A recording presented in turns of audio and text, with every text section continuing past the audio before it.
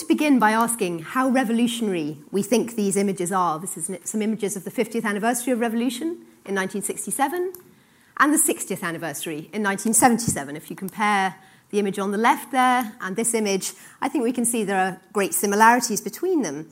In some senses, of course, these images are quintessentially revolutionary. Here we have the key revolution anniversary of 1917. It's being celebrated with classic revolutionary iconography, Lenin and Marx, and mass processions to convey unanimous support for socialism, of the kind we still see actually performed in North Korea, for example, today.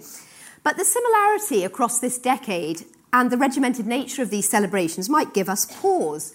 It might make us ask, is this imagery really revolutionary anymore? What happens to revolutionary imagery when it's repeated and rehearsed in this way? And the bigger question, how relevant was the memory of revolution and Bolshevism to the Soviet Union of the 60s and 70s? Western commentators, who often, of course, watch these celebrations to try and work out who was top dog in the Kremlin, had a pretty clear answer. People participated out of obligation, not enthusiasm, and the regime couldn't even imagine new ways to represent revolution, let alone realise it in real life. So I think these two images prompt us to wonder, was the Soviet Union after Stalin still a revolutionary state? Was it still on the way to communism, or veering off course, ever more liable to be subjected to revolution in its own right? We know now, of course, how things turned out. But does 1991 really prove that the Soviet Union could not have survived in circumstances other than those created by the Gorbachev reforms? Rather than engaging in any kind of counterfactual history, today I want to show instead how Soviet life after Stalin became, in some ways, and for some of the population, more livable. And this desire for a more normal, comfortable life was actually central to the regime's own reimagined promise to the population. But in other ways, in making these promises, in keeping some of them and failing in others, the Soviet authorities themselves became more distant from leaping forward to communism. Ironically, it would then be Gorbachev's attempts to re-energize that revolutionary ideal which precipitated the regime's collapse. But one could argue that a slow-burning revolution, or at least a desire for change, bubbled under the surface of Soviet life for years or even decades before that. So let's go back in time and think about what sort of revolution did the Bolsheviks envisage and enact 50 and 60 years before these photos were taken. Well, the socialist revolution was supposed to be a total transformation of politics, economics, society, and everyday life from day one, even if communism itself would take longer to arrive. Capitalism was to be replaced by the state ownership of the means of production, which was immediately realised in so-called war communism, though that was later reversed for a few years in the 20s with the so-called new economic policy, which reintroduced elements of the market. Industry was to take precedence over agriculture, though the latter was also supposed to be modernised and eventually collectivised in support of industrial growth. The proletariat would assume power, and we can see this, I think, quite well in Sergei Eisenstein's famous film October, made for the 10th anniversary of the revolution, which depicts this as a kind of mass event, which arguably it was not. And actually, Lenin himself admitted in writings before the revolution that initially the revolution would have to be channeled through what he called a vanguard of professional revolutionaries, most of them not proletarian, until the workers had become sufficiently numerous and conscious. But the revolution was wider, and it was more utopian than that. It also meant the breakthrough to what this poster calls a new way of everyday life, the total transformation of the population into new Soviet people. The Bolshevik state in its early years was arguably the most revolutionary state in the world, especially from the point of view of doing away with what this poster refers to as kitchen slavery. Radical reforms to legislation on abortion, marriage, divorce, and gender equality all brought millions of women into the workplace and transformed family life beyond recognition, at least in the cities, although the village retained much of its traditional way of life. In the early years of Soviet power, members of the artistic avant-garde enthusiastically imagined new forms of architecture, clothing, and communal living that would revolutionize the outer forms and the inner experience of life under Bolshevism. So let's then fast forward back to the 60s and 70s. What remains of these kind of revolutionary dreams? Well, the party still holds a monopoly of power. The The commanding heights of the economy still lie in state hands, and targets are set by the party on the 5-year plan principle. The Soviet Union is full of factories and collective farms with no real unemployment. But, and this is the first big change, instead of proletarian hegemony, a vast middle class of skilled and white-collar workers has formed, largely because of mass access to higher education after the war. This is what the Soviet Union called the intelligentsia, although in the West we tend to use the word in a rather narrower, more elite sense. By the 60s, migration to the city is no longer a new phenomenon. By the start of the 60s, the majority of the Soviet Union's population is already based in urban centres. Instead of the early post-revolutionary experiments with communes, the typical, though not universal, dwelling for a Soviet family is a private one-room apartment, often in new housing developments towards the then outskirts of cities. The family itself is no longer under siege as it used to be, though the demographics of Soviet society are still affected by the war. Men are in short supply, and grandmothers take on much of the childcare. Women almost universally work, but also almost universally bear the double burden of childcare and housework, a far cry from the Bolshevik war on kitchen slavery. Walk inside that one-room family apartment, in this picture from a very popular Soviet film of the 70s, you might typically find shelves upon shelves of books, a TV, a fridge, you can just see one in the picture there, a wardrobe of Soviet and Eastern Bloc-produced clothing. You might also find family and friends putting the world to right over tea or vodka around the kitchen table, listening to the radio, watching TV. Come back out of this apartment, you might pop to the shops to buy some groceries, though long queues mean that it's rarely a quick or predictable process. You might take the shiny new metro line from your district of the city to browse a department store in the city centre, attend a theatre or an opera performance. For some rather unusual families, there might be a car parked near the apartment. When they needed to leave the city, families might take that car, or more usually a suburban train, to their dacha out of town, another perk available to millions of Soviet citizens. Once or twice a year, they might holiday in a state-owned spa somewhere warm but still inside Soviet borders like Sochi or Crimea, usually after getting hold of a voucher from their place of work. Now, this post-Stalinist lifestyle that I've described was not universal by any means. Those who did not or could not move permanently out of the countryside, who could not acquire a hard-to-get residency permit for the big Soviet cities, or who were prevented by regulations from moving too far from the Gulag site where they had served a prison term, all these kinds of people found Soviet life extremely tough into the 60s and 70s. This was not quite a struggle for survival, but it offered little more than hard work, poor food, bleak housing, minimal leisure facilities, and consequently high levels of drinking and hooliganism. But the key point is that this good life here, this ideal embodiment, became really the embodiment of the promises of socialism, if not, of course, of the very different ideal of communism. Now, consumption, if not consumerism, was celebrated. So too was a particularly Soviet version of family life, private life, and leisure time. And the Soviet everyman was just as likely to be a scientist, engineer, or academic as a worker or a peasant. So, had the middle class taken over? Was this the revolution betrayed? Trotsky famously attacked Stalinism as the thermidor of the Bolshevik Revolution, a moment when the promises of 1917 were ripped up and discarded in favour of conservatism, bureaucracy, and ultimately totalitarianism. One wonders what Trotsky would have made of an apartment like this, or of the city of Moscow 20 or 30 years after his death, a much more prosperous place than in 1917 or 37 even, but also a more relaxed, normal place. This was indeed a retreat from the demands and some of the utopian visions of Leninism and Stalinism, but it was not a move toward dictatorship. In fact, the post-Stalin leadership has often been seen as much more technocratic and bureaucratic. Although many changes that took place in Soviet life after Stalin were unwelcome to Khrushchev and Brezhnev and their successors, they were often rooted in the party's own reorientation of the Soviet project. And that reorientation was toward reward and towards voluntary and enthusiastic, rather than coerced, work and self-improvement. So how was this different, we might ask, from the Soviet Union under Stalin? After all, in 1934, Stalin had famously proclaimed that, quote, life had become better, more joyous, comrades. And the period of high Stalinism in the mid-30s was publicly celebrated with images of the good life, more plentiful food, clothing, even cars, champagne and caviar. The new supposed freedoms of the Stalin constitution were also celebrated, and Stalinist film musicals such as Volga Volga and Circus dominated the screens. But alongside this feel of jollity and relaxation, Stalinist propaganda also solemnly celebrated extraordinary physical challenges, such as the hewing of exceptional amounts of coal in a single shift by Alexei Stakhanov, who gave the movement for this kind of extraordinary work its name, Stakhanovism.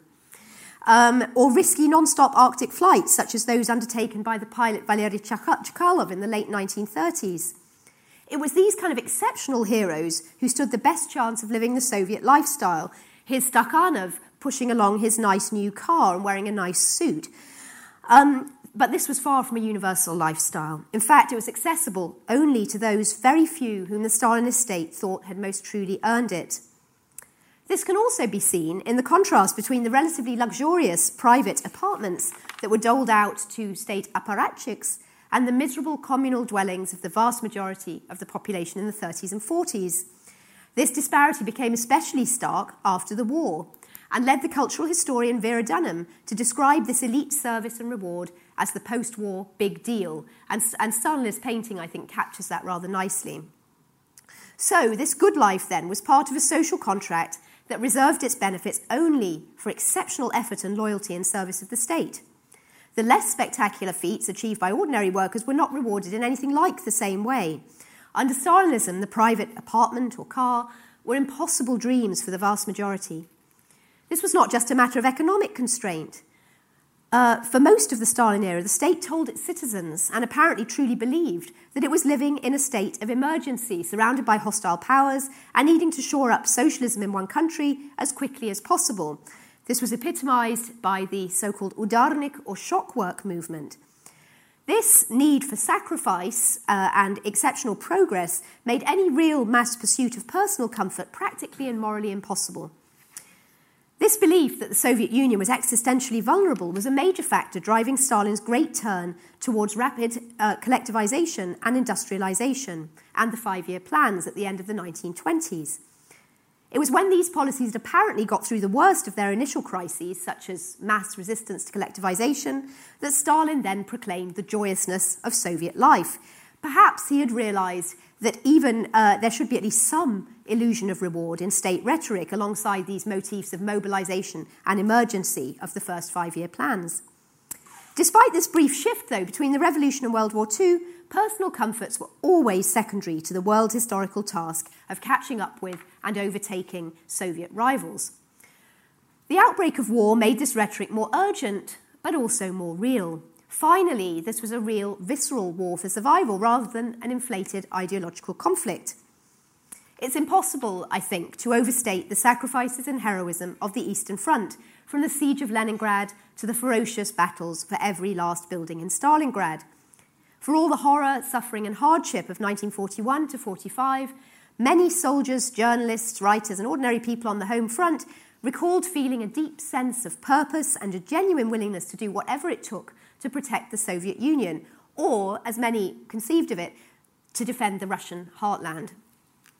When Victory Day dawned on 9th of May 1945, it was reward enough, at least for a while.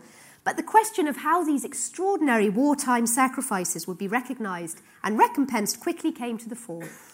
There was a widespread expectation amongst the Soviet population that the somewhat expanded freedom of expression and religious belief that had been permitted during the war would be preserved, if not expanded. More generally, survivors of this conflict that had taken 27 million lives had pressing health and welfare needs, as well as a general sense of entitlement to reward. But the famous Soviet historian Sheila Fitzpatrick has argued that actually what she calls the return to normalcy took the best part of 2 decades. The post-Stalinist lifestyle that I described at the start of the lecture was not fully established until the 1960s. The war certainly allowed the Soviet state to shift its focus from self-defense to self-assertion in the post-war world order, but it set back this always very fragile vision of the good life domestically. This wasn't just post-war austerity of the kind that we see in many other cultures immediately after the end of war, but it was an inability to deliver even basic needs to the population. In the late 1940s, even communal apartments could not be guaranteed. Food supplies were catastrophic, especially in the famine year of 1946 to 47, and public health and sanitation were in a parlous state. Much of this, one might say, as unavoidable, given the huge damage the Soviet territory had suffered during the war. But what was more avoidable, certainly, was a new ideological campaign launched amidst this economic crisis, the so-called Zhdanovshchina, which was intended to replace the limited freedom of the war years with Stalinist dogmas in science, literature, and many other domains. Furthermore, in the years between the end of the war and the death of Stalin in 1953, the Gulag population swelled to an unprecedented 2 million prisoners, and waves of lethal terror targeted Jewish intellectuals and the Soviet medical profession, amongst many other victims. So this post-war re-Stalinization then seemed to take the Soviet Union in quite a different direction from post-war Europe and America. But the historian Donald Raleigh has argued that in some ways, what he calls Soviet baby boomers did eventually emerge and actually became, in many ways, the defining image of post-Stalinist Soviet life. So how did this happen, and when did it happen? Certainly, there was only limited scope under late Stalinism for anything to change, but occasionally policymakers started to try to point out problems even before Stalin died. There was some discussion just before Stalin died of the creative crisis in Soviet literature and film, for example, and there were some experiments with new housing construction. But most parts of the Stalinist party state remained absolutely invulnerable to criticism because they'd become so tightly intertwined with Stalin himself. In this sense, then, the death of Stalin in March 1953 presented a real opportunity, but perhaps also a real danger. What did Soviet socialism look like without Stalin? Lavrentiy Beria, the head of the NKVD, was the first to realise that Stalin's disappearance in and of itself did much to open up Soviet policy to rethinking. Although he was associated with the worst excesses of the Stalinist terror and Gulag, or maybe because he had seen them up close, Beria knew that Soviet crime and punishment needed a thorough shake-up. Forced labour was no longer economically efficient, terror was destructive and divisive. Beria took the decision to amnesty several million criminal and then later political prisoners from the Gulag, and it was undoubtedly the earliest sign of the de-Stalinization that lay ahead, though direct attacks on Stalin would take a few more years.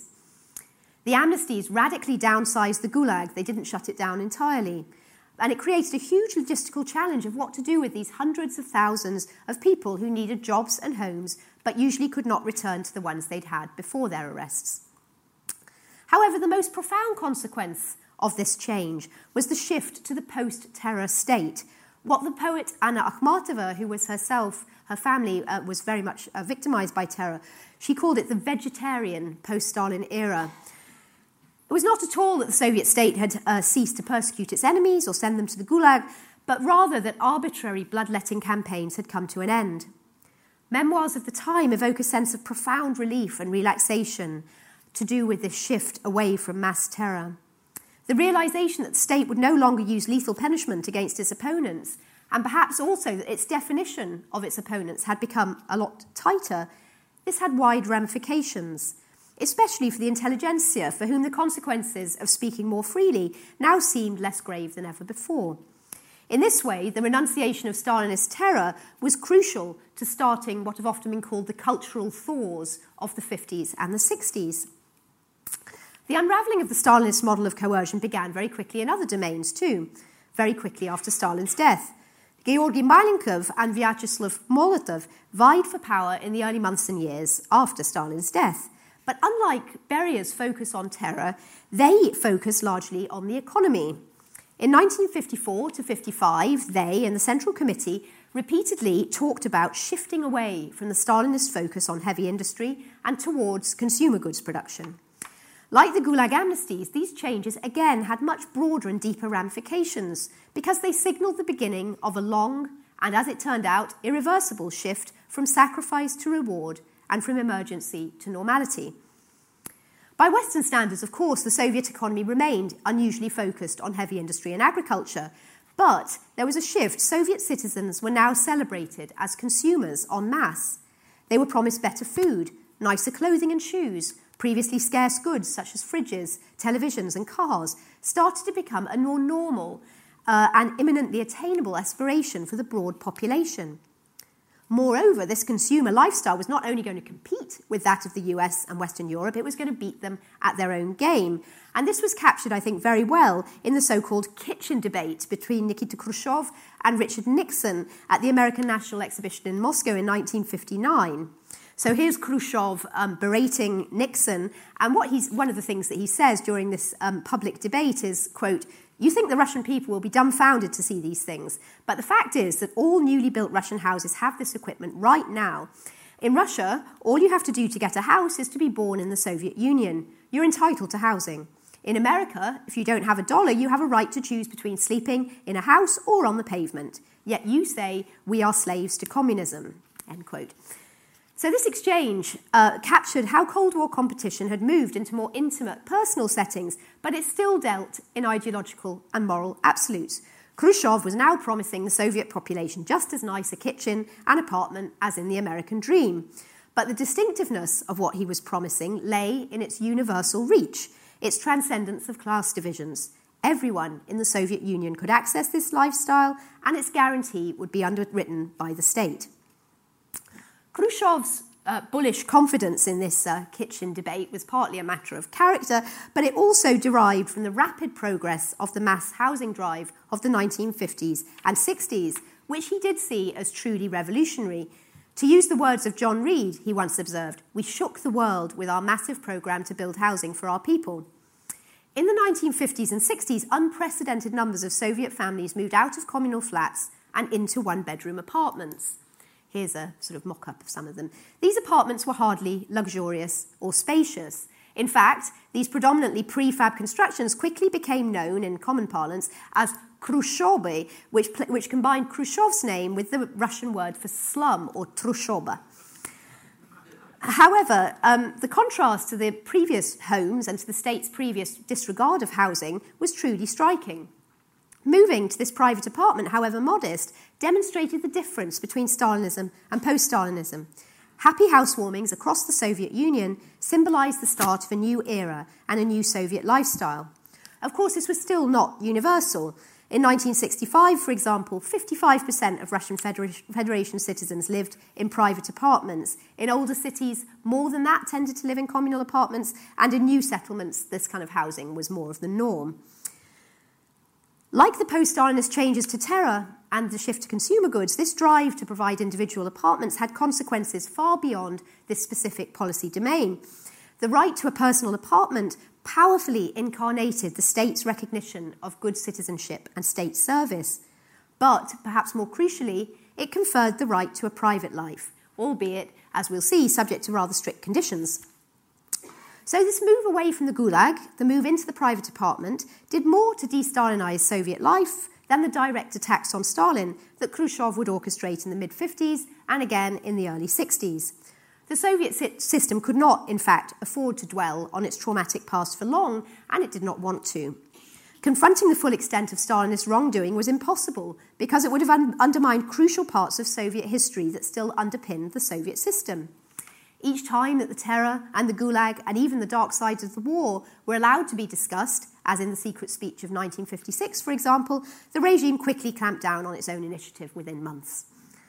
In fact, I think one could argue that Khrushchev initiated de-Stalinization, above all because he wanted to move forward to the communist future, unimpeded by the past.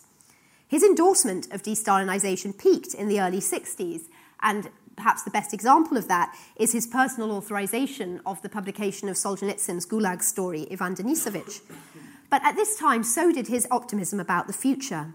In 1961, he orchestrated massive public discussion of terror and had Stalin's body secretly removed from the Red Square Mausoleum.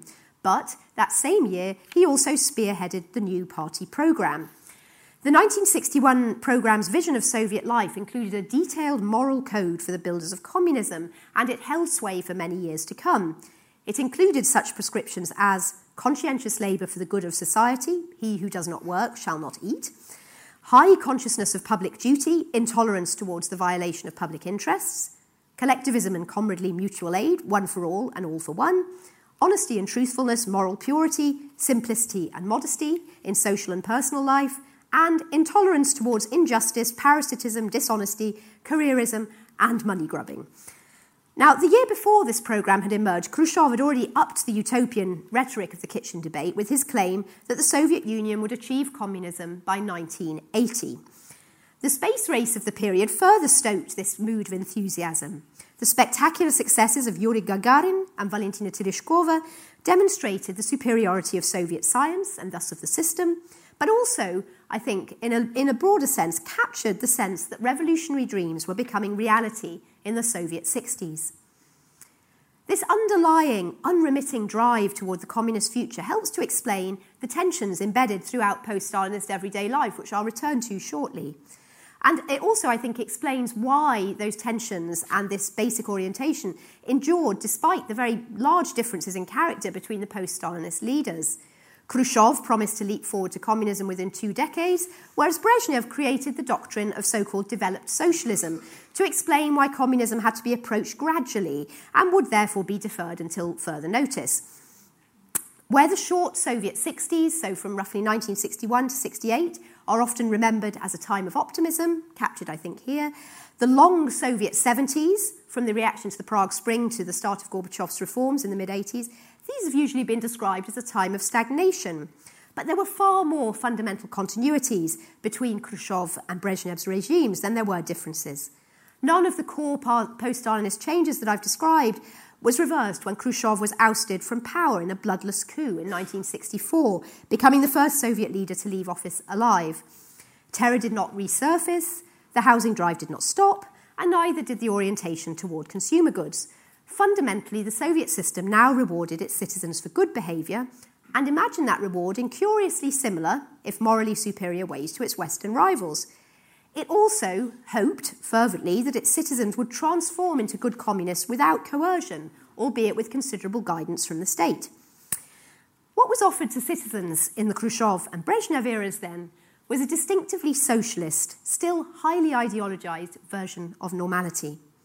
Take life in the so-called private apartment. Well, the flat itself was not privately owned and could only be individualized to a limited degree. And in fact, the film still that I showed you earlier, the storyline of that film revolves around a man getting drunk, traveling between Moscow and Leningrad, going into an apartment that looks identical to his own and not realizing that it's not in fact his own because it looks so similar. But of course, people did try and sort of make the apartments their own with a variety of creative homemaking practices. These apartments were built and designed in a functional way. They drew, quite interestingly, on Scandinavian design principles. They were not intended as a cosy domestic retreat. And in fact, a lot of the furniture was sort of collapsible and there were sort of zoned areas to prevent people from getting too comfortable. And propaganda of the time still mocked those who were obsessed with domestic comforts and acquisition of material goods. Watching TV and listening to radio as well as reading dominated leisure time in this sort of apartment, since TV and radio had been rolled out to most Soviet homes by the end of the first 2 decades after Stalin's death.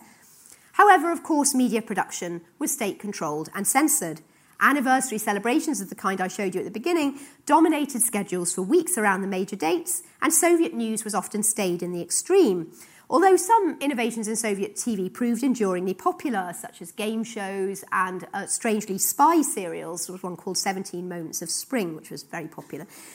But the Soviet authorities, of course, could not entirely jam foreign broadcasts, and other socialist media provided some variety, even for those who didn't listen to Voice of America or the BBC. There was a reading revolution amongst this increasingly educated population, but all book production was subject to censorship, in line with the principles of socialist realism. Here again, though, the Soviet authorities could no longer stop the spread of unofficial literature or samizdat, though they did police it aggressively. Inhabitants of private apartments were also expected to participate in a variety of communal and public activities, not least the so-called subotnik, or weekend projects to beautify their neighbourhoods. Neighbourhoods also had their own comrades' courts, to which minor local offences were routinely devolved so that bad behaviour could be publicly exposed and shamed.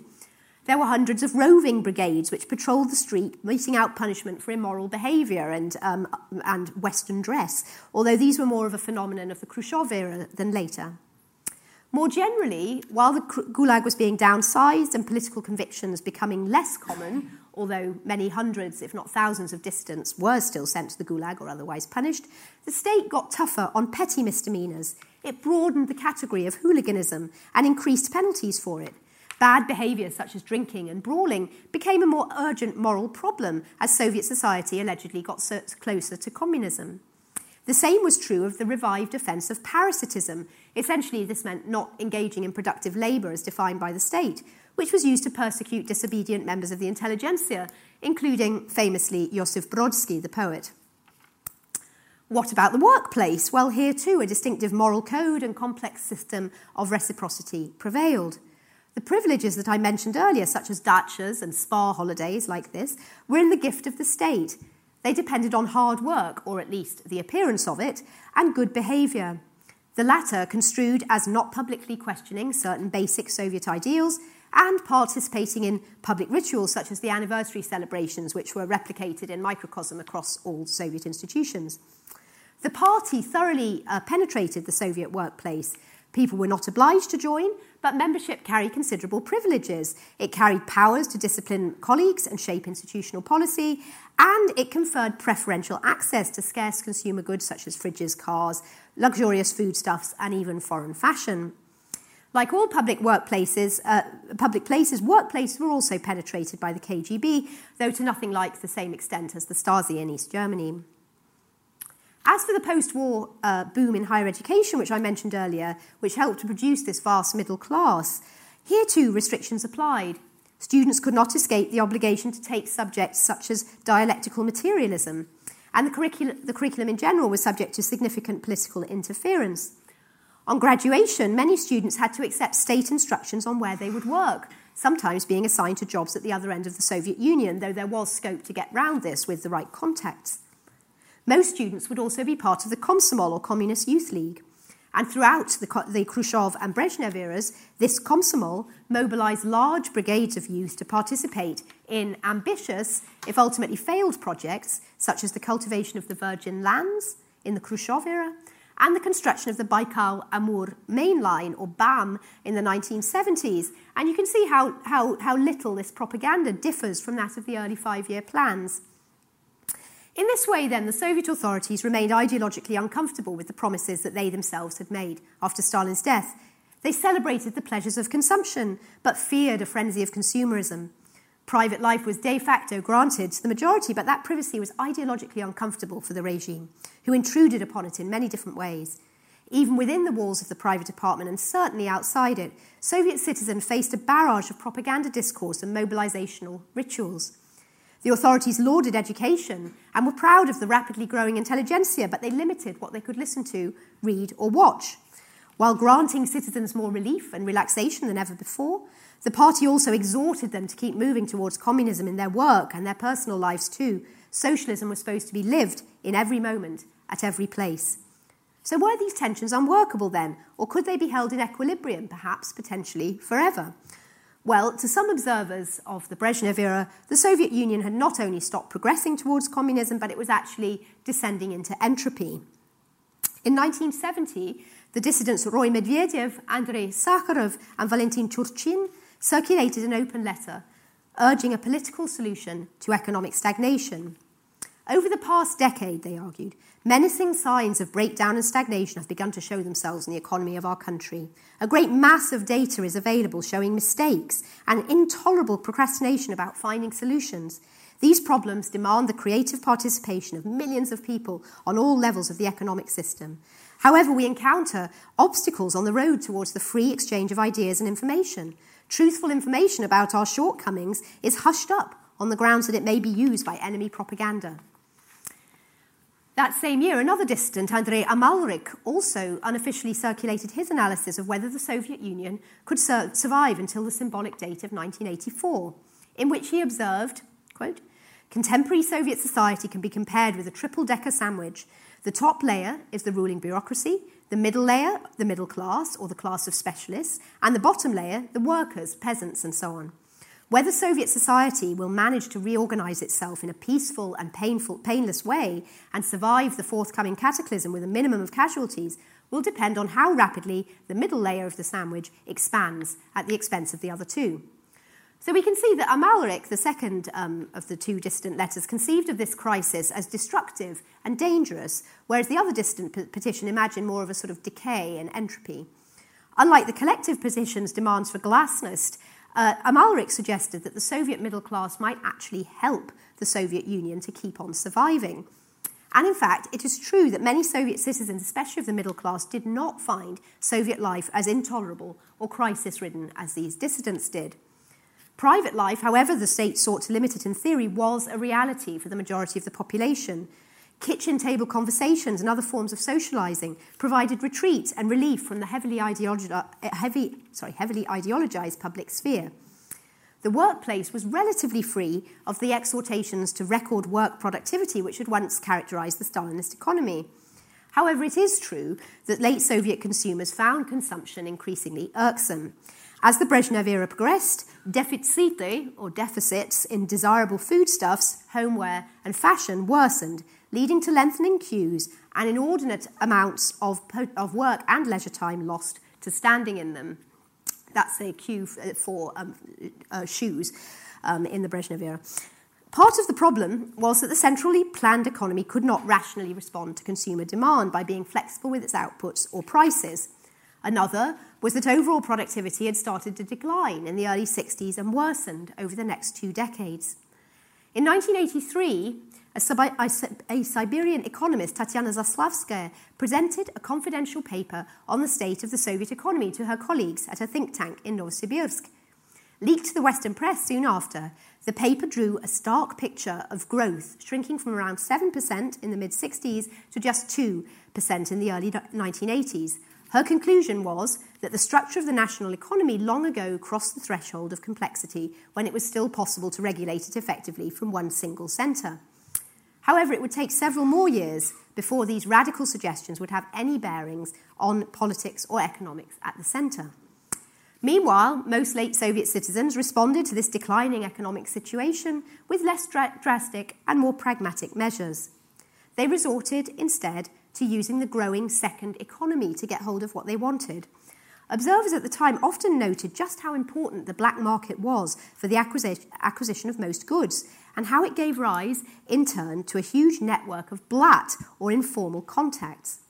One such observer of the Brezhnev era, the American economist James Miller, described all these practices as the little deal between the Brezhnev era regime and population.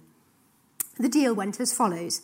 If you steered clear of dissidents or other serious misdemeanours, if you turned up to work, even if you didn't work too hard, then the authorities would turn a blind eye to informal practices such as purchasing goods on the side, known as nalieva, although these kinds of businessmen of the black market were more harshly punished.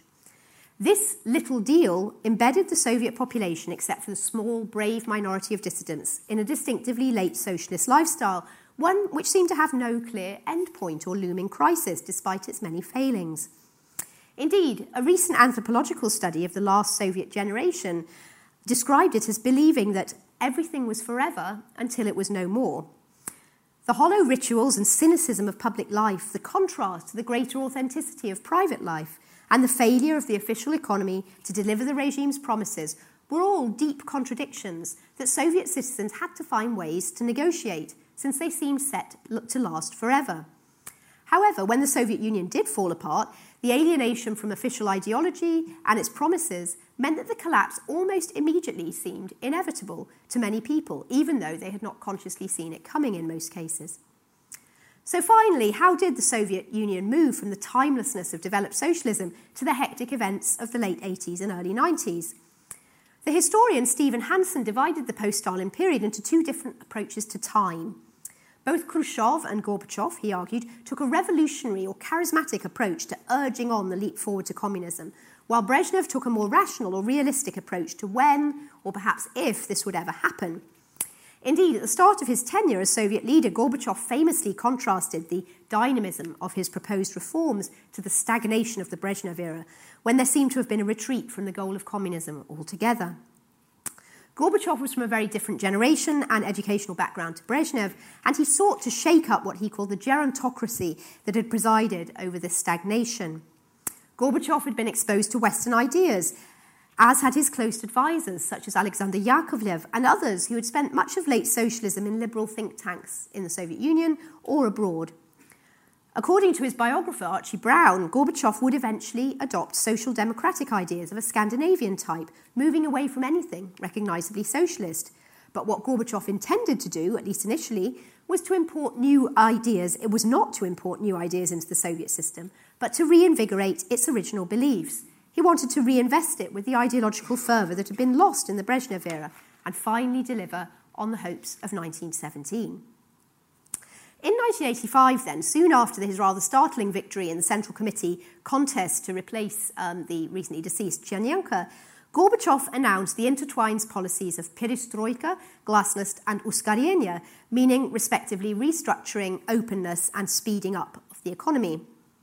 What underlay all these policies was the desire to increase productivity and re-energise Soviet life, to better exploit the creative resources within the Soviet Union, as this poster described perestroika. Glasnost would be enacted with the aim of exposing problems that were hampering growth and this progress towards communism. It was constructive and intended, as we can see here, to be strengthening. Like Khrushchev, Gorbachev also had ambitious plans that extended into morality, perhaps best captured in his disastrous anti-alcohol drive.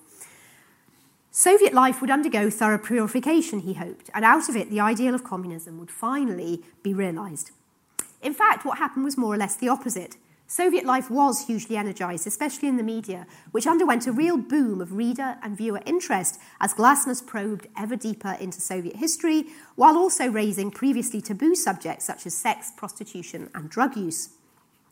While cathartic, this was hardly the kind of purification that was intended, though Gorbachev did do a fair amount to encourage it, at least for a while, especially after the lethal secrecy surrounding the Chernobyl disaster, and then at the 1987 Party Congress, where he urged writers and filmmakers to finish off the de-Stalinisation of the Khrushchev years. By the end of the 1980s, though, this obsessive exposure had extended as far as Lenin and Leninism, contradicting Gorbachev's re-Leninisation intentions.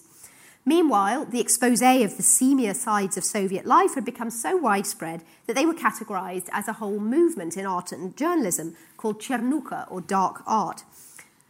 More broadly, glasnost would eventually expose the true extent of perestroika required, not tinkering with the system, but revolutionising it.